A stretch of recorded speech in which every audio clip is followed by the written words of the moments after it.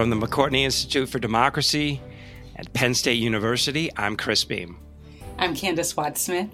I'm Jenna Spinelli, and welcome to Democracy Works. This week, we are talking with Chris Bail, a professor of sociology, public policy, and data science at Duke University, director of the Polarization Lab at Duke, and author of the new book, Breaking the Social Media Prism: How to Make Our Platforms Less Polarizing. And, we've talked about social media many times on this show before, but what I thought was interesting about this book was that it really brings the human element into it and doesn't focus so much on the algorithms or what the platforms are not or could not or should not be doing. He really looks at how social media sort of brings about some of our qualities as humans, and also the ways that social media kind of distorts this picture of reality that we have. And that's how he gets into this social media prism concept. I'm thrilled that Chris was able to join us as one of my colleagues at Duke. And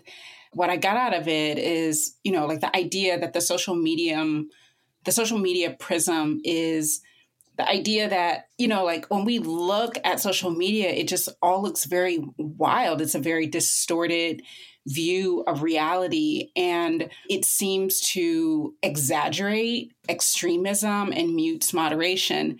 And that sounds about right when we look at, I'm mostly on Twitter. I don't Facebook or Snapchat. My mom is into TikTok now. But, just as a Twitter person, you can see, I can see, what he's talking about how extremism gets exaggerated and how people who might feel somewhere in the middle, feel moderate, might not want to get involved. And, the other thing about it, though, is moderation are also not, necessarily popular words right now. He says that people look to the evidence they see on social media to define the other party and to define what the other party wants, thinks, behaves, and how they regard the people who are doing the regarding, right? So what do they think about me? And in every case, social media exaggerates the more extreme point of view and the meanness of what people think about the other party. And so if I'm a Republican and I'm seeing what social media understands about me as a Republican, I'm not going to like it. And it's going to make me react to Democrats and vice versa. And so that's part of the prism as well, that there's this distortion that all of us see about the other side, about what the other side thinks and about what the other side thinks about us. And he thinks that the data show that on policy, at least, those differences are not that far apart. And so that's yet another way in which the prism distorts. He mentioned that we've talked on other episodes about how on policy, if we ask people what they think about some number of policy issues, people across the aisle, people who identify as Democrats and as Republicans, come to pretty much similar, policy preferences. But when you walk into social media and 75% of the tweets about politics are produced by 6% of people who are extremists, then you get like a really, bent idea about what the other side, and I'm putting that, I guess, in air quotes, is thinking about, right? Thinking about politics and thinking about you and thinking about your group, because now partisanship is now like not only kind of a bedrock predisposition, but is also, a salient identity. And so, we have teams and we have to fight for our team. Well, and it also gets to, I think, a question that I had and something we talk about in the interview is what exactly does he mean by a moderate? I think that there's several ways that word is used in political discussions. In one definition, it's perhaps someone who is centrist in their beliefs, but in another way of looking at it, it's people maybe who do have what we would consider to be very strong partisan beliefs, but just don't feel the need to like go shouting them from the rooftops on social media or other places. I mean, Liz Cheney is not a moderate, right? She's a very, fairly extreme conservative, but she believes in democracy, she believes in institutions, and she believes in the rule of law. And for many Republicans, that is sufficient to be labeled as a moderate. And there are other people who are genuinely like kind of center, like, Joe Manchin, you would argue is, at least on most issues, genuinely in this center. There's not a lot of people there in politics. And that's, that has very little to do with social media. That has to do with incentives for politicians with regards to primaries, et cetera, et cetera, et cetera. I don't think we need to get down that rabbit hole, at least not now. But I do think this notion of what do you mean by moderate? And, who do we have to be moderate to, right? I mean, if somebody is saying vile, despicable things online, what do we owe this person? What would moderation require of us in terms of how we respond? And so it's not obvious to me and not simple to me what it means to say moderation and what circumstances moderation is a goal that we should set for our own behavior. Maybe the other question is, what has to happen in order for moderation, for us to work toward that? Like one of those things, from my perspective, is that there have to be there have to be an assumption that, all sides involved have ideas that are worthy of discussion. And so I think that that's what you're kind of getting at about like, well, who do we have to moderate to? We have to first have a place where Group A has a group of ideas that we can contend with. And Group B has a group of ideas, different ideas that we can contend with. But when we have right now, what we have very much so is one group that actually did not put forward a policy platform in their most recent national meeting. And so what are we working toward? And I think it is worth, insisting that, ethics in a democracy cannot be one-sided. It must be reciprocal. Otherwise, it just simply cannot work. So it does, I think, in that sense, reflect the prism he's talking about, right? It just makes it harder for this to happen.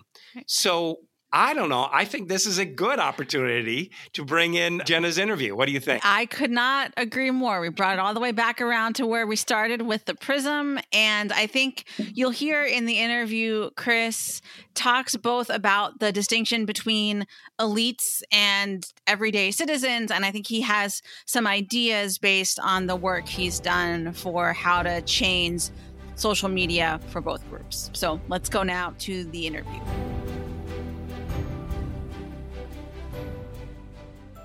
Chris Bail, welcome to Democracy Works. Thanks so much for joining us today. Hey, thanks for having me.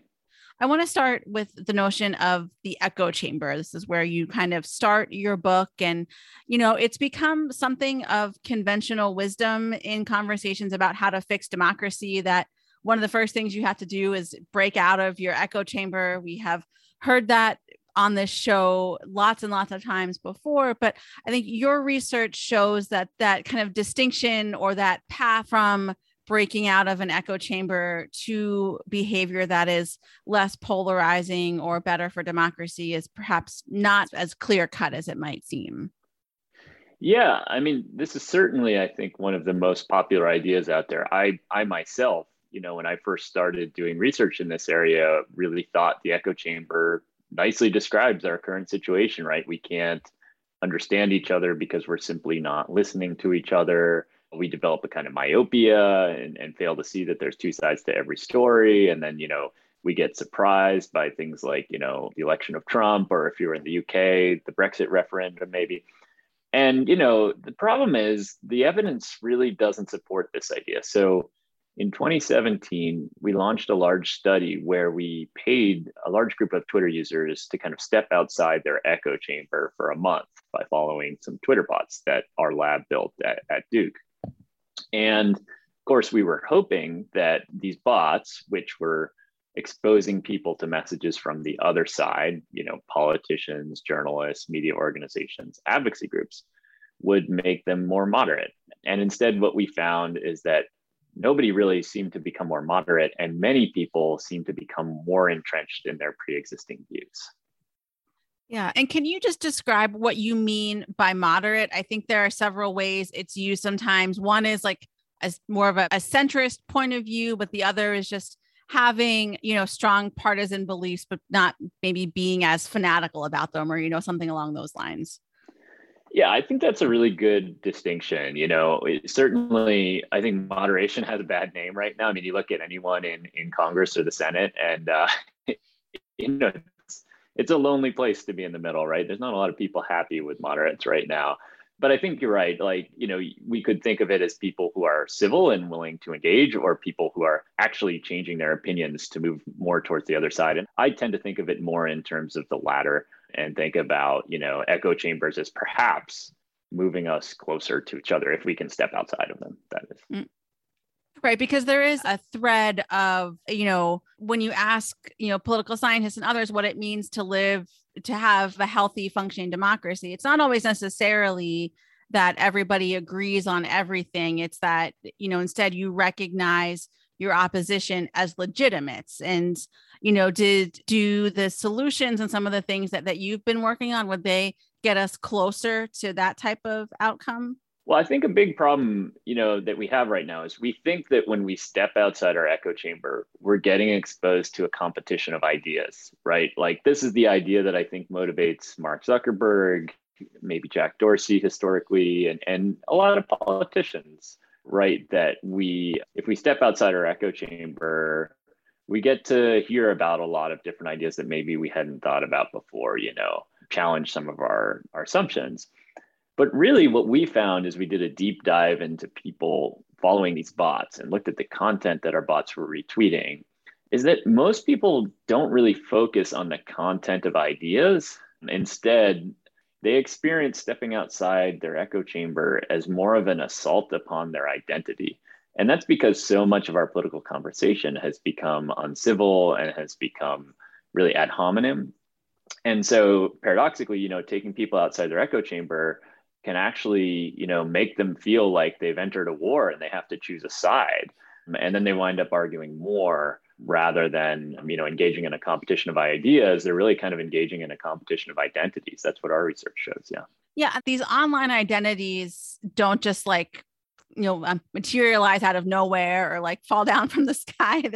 You also, right, I think, look at, what motivates people to engage in this kind of discourse online. And this is, I think, where your research, and it kind of makes sense, perhaps, given that you're a sociologist, but, so much of the conversation about social media and democracy is focused on the algorithms and the technical side of it. But you look at the human side of it. So tell us about, where this extreme partisan ideology online comes from, how it perhaps connects or doesn't connect to our lives outside of social media. Yeah, it's a great question. I think in years of studying this stuff, I would love to say that there's a simple fix, we can tweak this algorithm, or that, there's some other simple regulations that could be put in place that would really fix our current problem. But I've become more and more convinced over years of studying this stuff that, social media is not so much polarizing us as much as it's making us more aware of the depth of our misunderstanding and anger toward each other. In other words, we have a supply side problem. There's lots of angry people out there, and social media is allowing them to be much more vocal. And I think you're right. The interesting question, especially sociologically speaking, is what motivates people to kind of endlessly, post vitriol into the ether.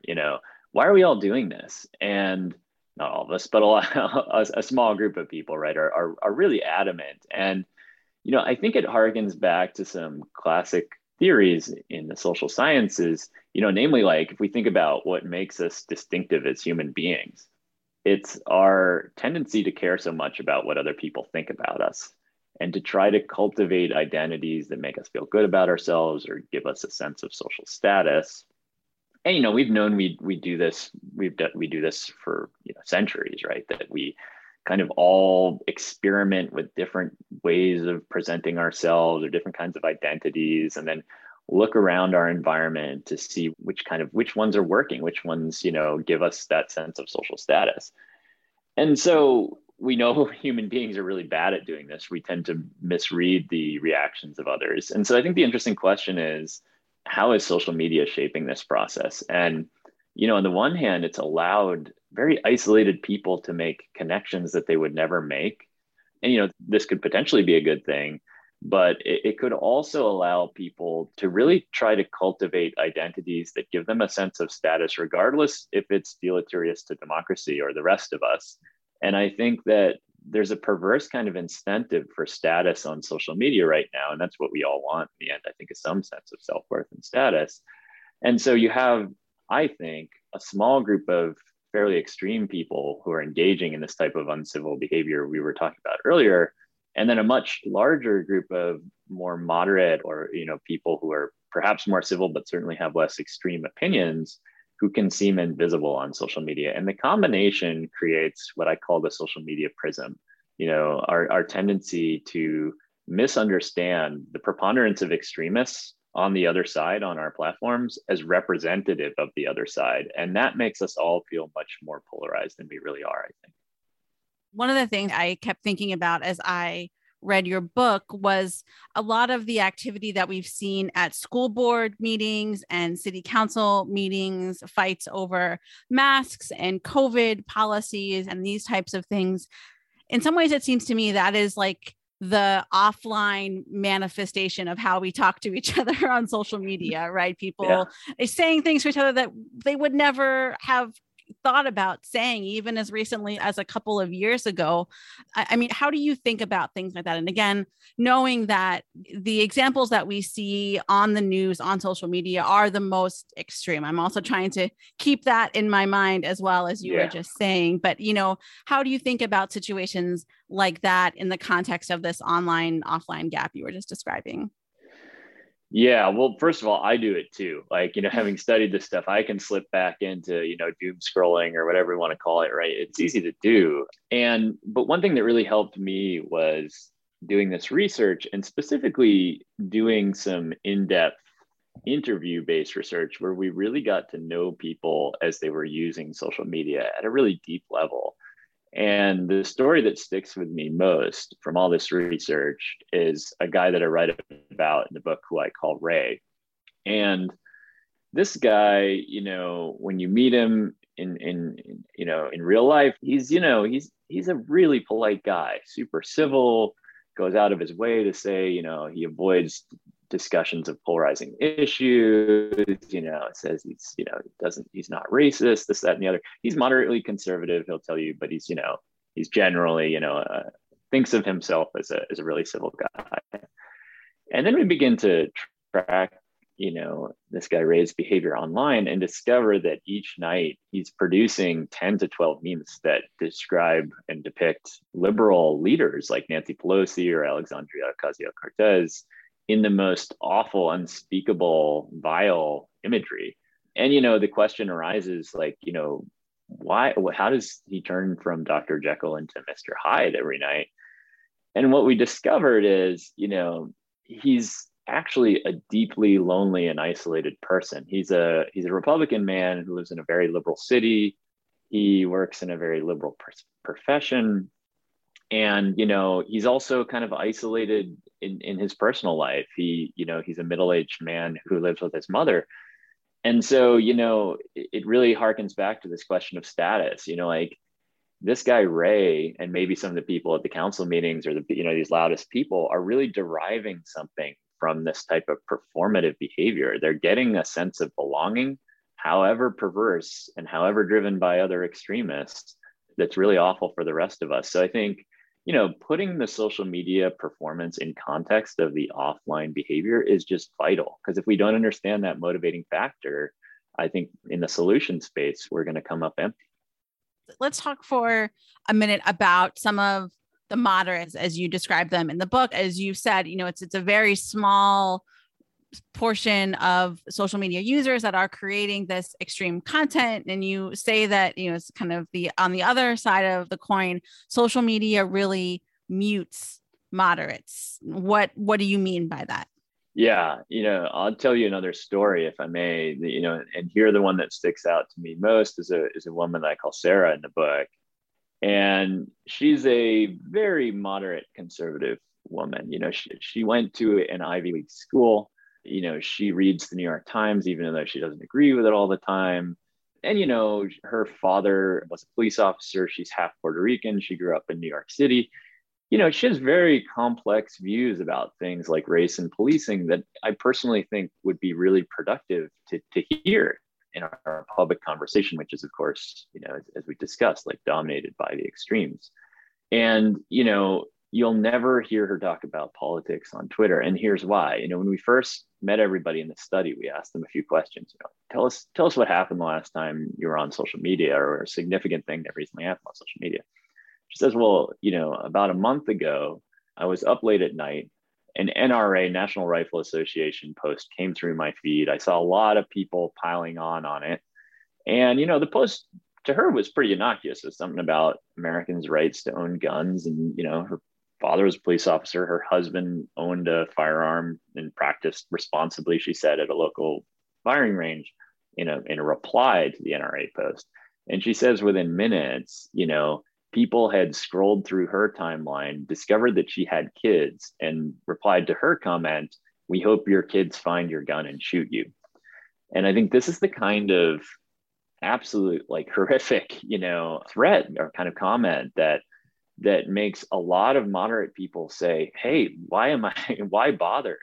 Why am I even, and, this is, by the way, this is risky. Someone's talking about my kids, And so Sarah, like a lot of other people, deleted her account after that. She eventually came back because she, wanted to keep in touch with family and things like that. But this experience, was pretty harrowing for her. And I think for other people, it's not so much the random internet poster, but maybe it's, that conservative uncle you have who it'll make Thanksgiving dinner complicated if you go on about politics on Facebook. And so a lot of people think, this hard fought status that I've won in my life, in my career and my family, people who are deriving their social status in kind of more, I guess you could say, conventional ways and have solid connections don't want to compromise those connections by getting into divisive issues with polarizing people online. How much of that results or necessitates a different type of social media platform? I think one problem you point to in the book is that the platforms as they are currently structured don't allow for deliberation. And we know from, a different arm of democracy research, democratic deliberation, that this has worked the best when people can come together. I think historically it's been face to face, but there's a lot of people out there who are trying to figure out how to recreate that face to face deliberation online. Is that kind of the direction you see things needing to go to really create that space you were describing? Yeah, look, I think face-to-face deliberation is great. We have evidence that, brief 15-minute conversations between Republicans and Democrats can improve their attitudes towards each other dramatically, even just 15 minutes of an in-person conversation. The problem is that these in-person conversations are becoming increasingly rare. We know now through recent, very granular analyses of geographic data that increasingly Republicans and Democrats are living in different areas of the country, but also as we follow them, across their day-to-day lives, really very few opportunities to connect with each other. And I think the big problem then is that, well, social media is going to fill that void, especially if we turn our attention to young people who are online in droves, right? And spending most of their time, for better or worse, and maybe for worse, online. And so, for my money, if we want to improve, our capacity to find common solutions, reach, some level of mutual understanding, it has to happen at least in part in the digital space. And so, yeah, I think a really important question is, if we could redesign social media from scratch and maybe learn from social science and other kinds of experimentation, how would we design it to be less polarizing and more productive? And that's a line of research that we began about 3 years ago in the polarization lab that I direct at Duke University, where, we decided, look, we're early on in the story of social media, and we really don't have the fundamental research to know how different types of social media shape human behavior. And so many of us researchers would like to waltz into Facebook and say, let me pull this lever, let me tweak this algorithm, let me do this, right? Right. And so tell me how that worked. What did the platform look like? How did it differ from the experience that we know from the current state of social media? Yeah, well, one of the levers that we were really curious to pull was anonymity. We know from watching that first study I was describing earlier, where we paid people to step outside their echo chamber, that really it seems to be a competition of identities online and not a competition of ideas, right? And so what you'd love to do, I think, is to find some way where you could, encourage people to put their ideas before their identities. Now, anonymity has a bad name. It's I think we all have had an experience like that woman Sarah was describing earlier, with someone who's kind of maybe anonymous or semi-anonymous, who says something, like you said earlier, that they would never say in real life.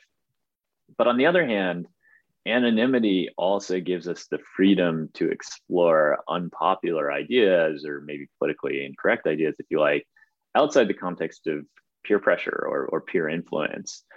And so, we decided to run this study where we paid people to use our social media platform. And in the experiment, some people talked anonymously with a member of the other political party. They didn't know they were going to do this when they started the study, but we asked them to talk about it, either immigration or gun control, in a kind of anonymous social media platform format for about an hour. And, this really could have gone either way, right? You can imagine it could have been very uncivil and just been another place online where people kind of air their grievances. But instead, we were really surprised, or somewhat surprised, to discover that, the average trend was actually in the opposite direction. Most people who engaged anonymously with a member of the other party tended to depolarize.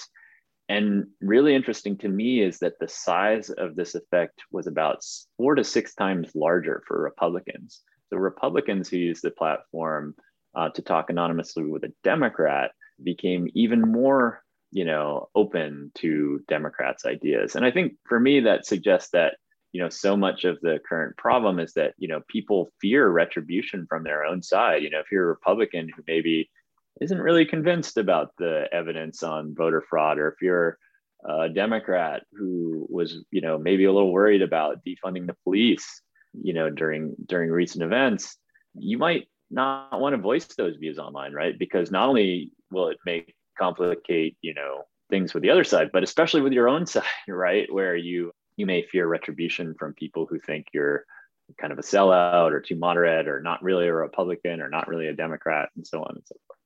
Right. And so where do you see this work going moving forward? Do you plan to continue developing this platform, or do you have other projects in the works that will continue to perhaps pull on some different threads? So one of the other ideas that I'm really bullish on right now is that there is a simple algorithmic tweak. Earlier, I said there's no single algorithm that will fix everything, but I think algorithms can also change the incentive structure. As we know, a lot of social media companies, and as one of the Wall Street Journal Facebook files documents just showed, tend to upvote posts that get a lot of engagement. So if the post gets a lot of comments, it's going to get seen earlier in the newsfeed by people.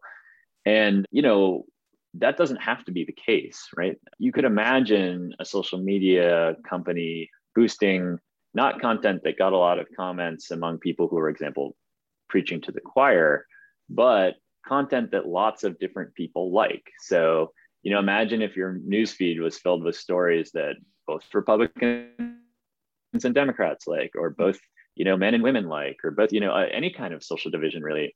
And that kind of simple, architecture change, you could imagine social media could begin to kind of optimize for democracy and find consensus instead of promoting division. And in the Polarization Lab, we've been working with platforms to try to encourage them to implement this type of solution. But in the meantime, we've also created what we like to call middleware technology, or technology you can use in tandem with social media sites that will help you kind of change your social media, empower you to change your social media experience yourself. So we maintain a bipartisanship leaderboard where you can see the types of people who are producing this kind of content. And we've built bots that you can follow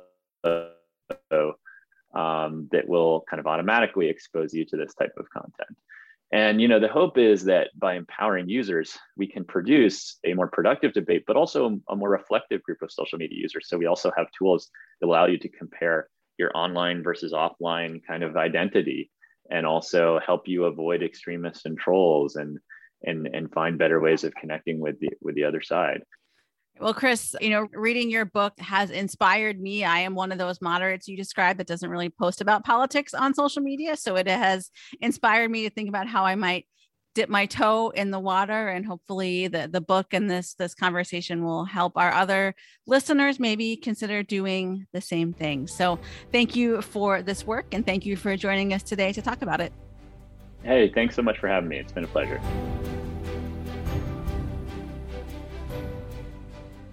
All right. Well, yeah, that was really, really good and really laid out the issues really well. Candace, I wanted to just start by, in terms of kind of evaluating his analysis, thinking about his analysis.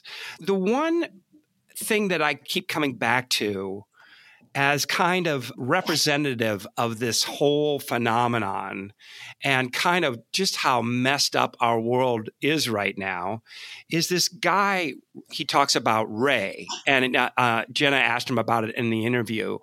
This guy, Ray, is personably, in person, a really nice guy. He's open to other people. He's courteous. He's even almost generous in some ways.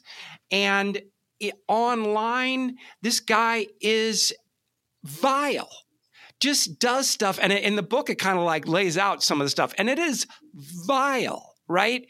And how do you put that together? What is it about Ray as an individual that allows for this kind of creepy bifurcation of who he is and what he thinks is legitimate behavior? And what is it about social media that makes him, incentivizes that behavior and makes him think that that kind of behavior is okay? I mean, I just think that's really kind of at the core of Chris's argument. So for me, actually, what I got out of stories like Ray and other, like he mentions, there's, this moderate Puerto Rican woman whose, husband or dad is a police officer. Mm-hmm. To me, what I kind of took away from what Chris is saying in the book is that social media is and is not special.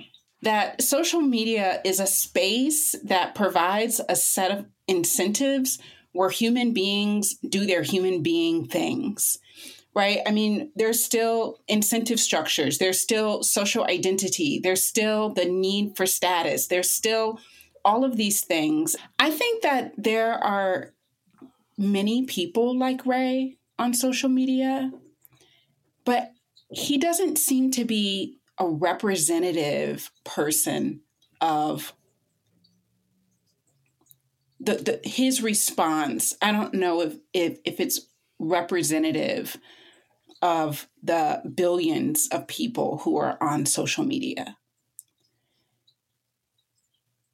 I think one of the reasons why we're having this conversation is because, right, so just as Chris says, moderation is muted. It's not that it's not there. Right. It's not that people who are normal, nice, sane people in real life and on social media aren't there. Mm-hmm. It's that Ray's tweets Ray's memes get a lot of attention and swirl around, and it takes up more space than is representative of the actual population's attitudes, preferences, ways of being. But the thing about that is that, you know, if it's just like 1%, I think Zuckerberg was like, well, only 1% of, you know, the stuff on Facebook is misinformation, disinformation. The issue is that like it's poison. And that little bit poisons the well. That seems to be the issue at hand for me, is that a few rays is bad for us all.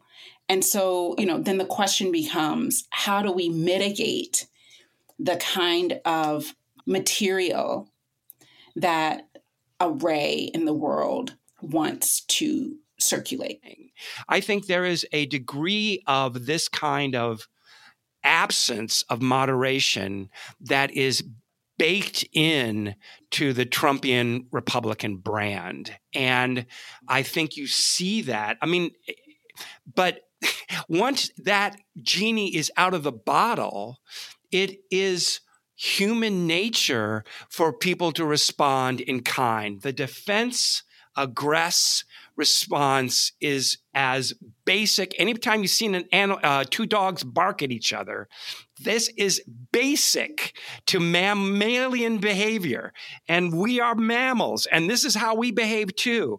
And so when you loose these constraints on moderation, it's not that far until people are just shouting at each other. And hopefully that's all. I would like to believe that we're just a little bit more evolved than that. One of the things that Chris mentioned is that, you know, people kind of derive something from this kind of performative behavior. And when he said that, it made me think of something that Christina Beltran wrote. She has this small book called like Citizenship as Cruelty, I think is what it's called. But there she discusses this idea that historically, and that's why I don't think that, I think that there's some parts of social media that aren't special, that she talks about, you know, historically, part of being a good white citizen in this country was to be cruel to others. And over time, where and who, like where we could be cruel, who we can be cruel to, has really been increasingly constrained. But it seems that we are right, and so you can think about like, I'm not trying to make like I'm not saying these two are the same, but we can think about like lynching picnics, right? Like it's performative. People are doing it as a group, right? It's part of community building. Or recently, I was looking at some of the photos from like sit-ins. And there are the people who are sitting. We always kind of focus on the people who are sitting, but there's another part of the picture, and it's people who are yelling. And right, there's like this kind of performative cruelty that people derive some sort of pleasure from. They derive some sort of belonging. Right. And so for me, it seems like social media is just a new space for people to work out that identity, work out that desire to be cruel as part of, you know, their like part of their status, part of their understanding of what their citizenship means, their privilege, their rights. I just have doubts about the ability to moderate social media. I think some of these issues can only be solved in the real world. I just think it's just harder to be a jerk when you are face to face with people. And I think that's what Ray shows. And so if we really want to improve our society, we need to develop ways for creating new ways to create community, right? We used to have these. Unions used to do it. Kiwanis, Rotary, Shriners, whatever used to do it. Churches used to do it. all of those things are either A, subsumed within partisan tribalism, or B, are gone. And so there just aren't those opportunities for us to connect as human beings and realize, this person, I can disagree with them, but they're not vile. They're trying as hard as I am. And so all I'm saying is I don't see how you do that within social media.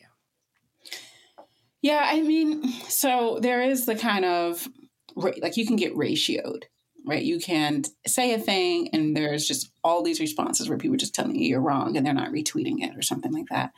But what I find fascinating, I guess, right? So there's always like a one step forward, one step back, maybe. And that, like, then people call that cancel culture. And it's like, well, I'm just trying to say a thing and now you're saying that I'm wrong. And I don't know, I'm not sure that maybe this comes back to something that we were talking about earlier, is that I'm not sure that I don't know if we have a standard of shared values. Mm-hmm. And maybe that's part of our problem too. I don't disagree with that. Wait until next year and you'll find out everything I have to say about shared values.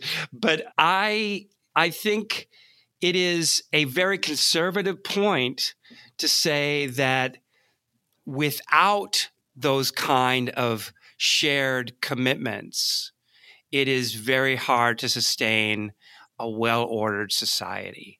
And, it's clear that right now, I mean, really since the 60s, a lot of what we take to be social agreements are, more controversial, or we're thinking things through. The universe of who has a seat at the table has expanded in ways that are absolutely correct and legitimate, but it makes it all more, makes the sense of what are our shared values harder to achieve. But what we can say is that social media is not helping this. Yeah, I mean, I think it's just, for me, I think it's important to, we have a problem in this country. We have many problems. Many problems. I think that social media is one factor that, when we brought on Danielle Allen, right? Like we have a problem that we would like to produce an inclusive, multiracial democracy. Mm-hmm.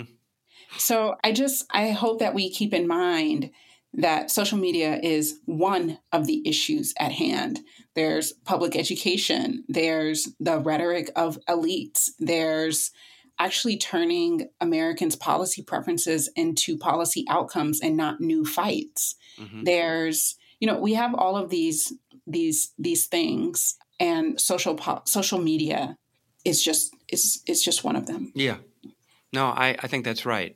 And thanks to Chris for giving us as Jenna said, this different kind of insight into what's going on and why, and then offering some ideas about what we do about it.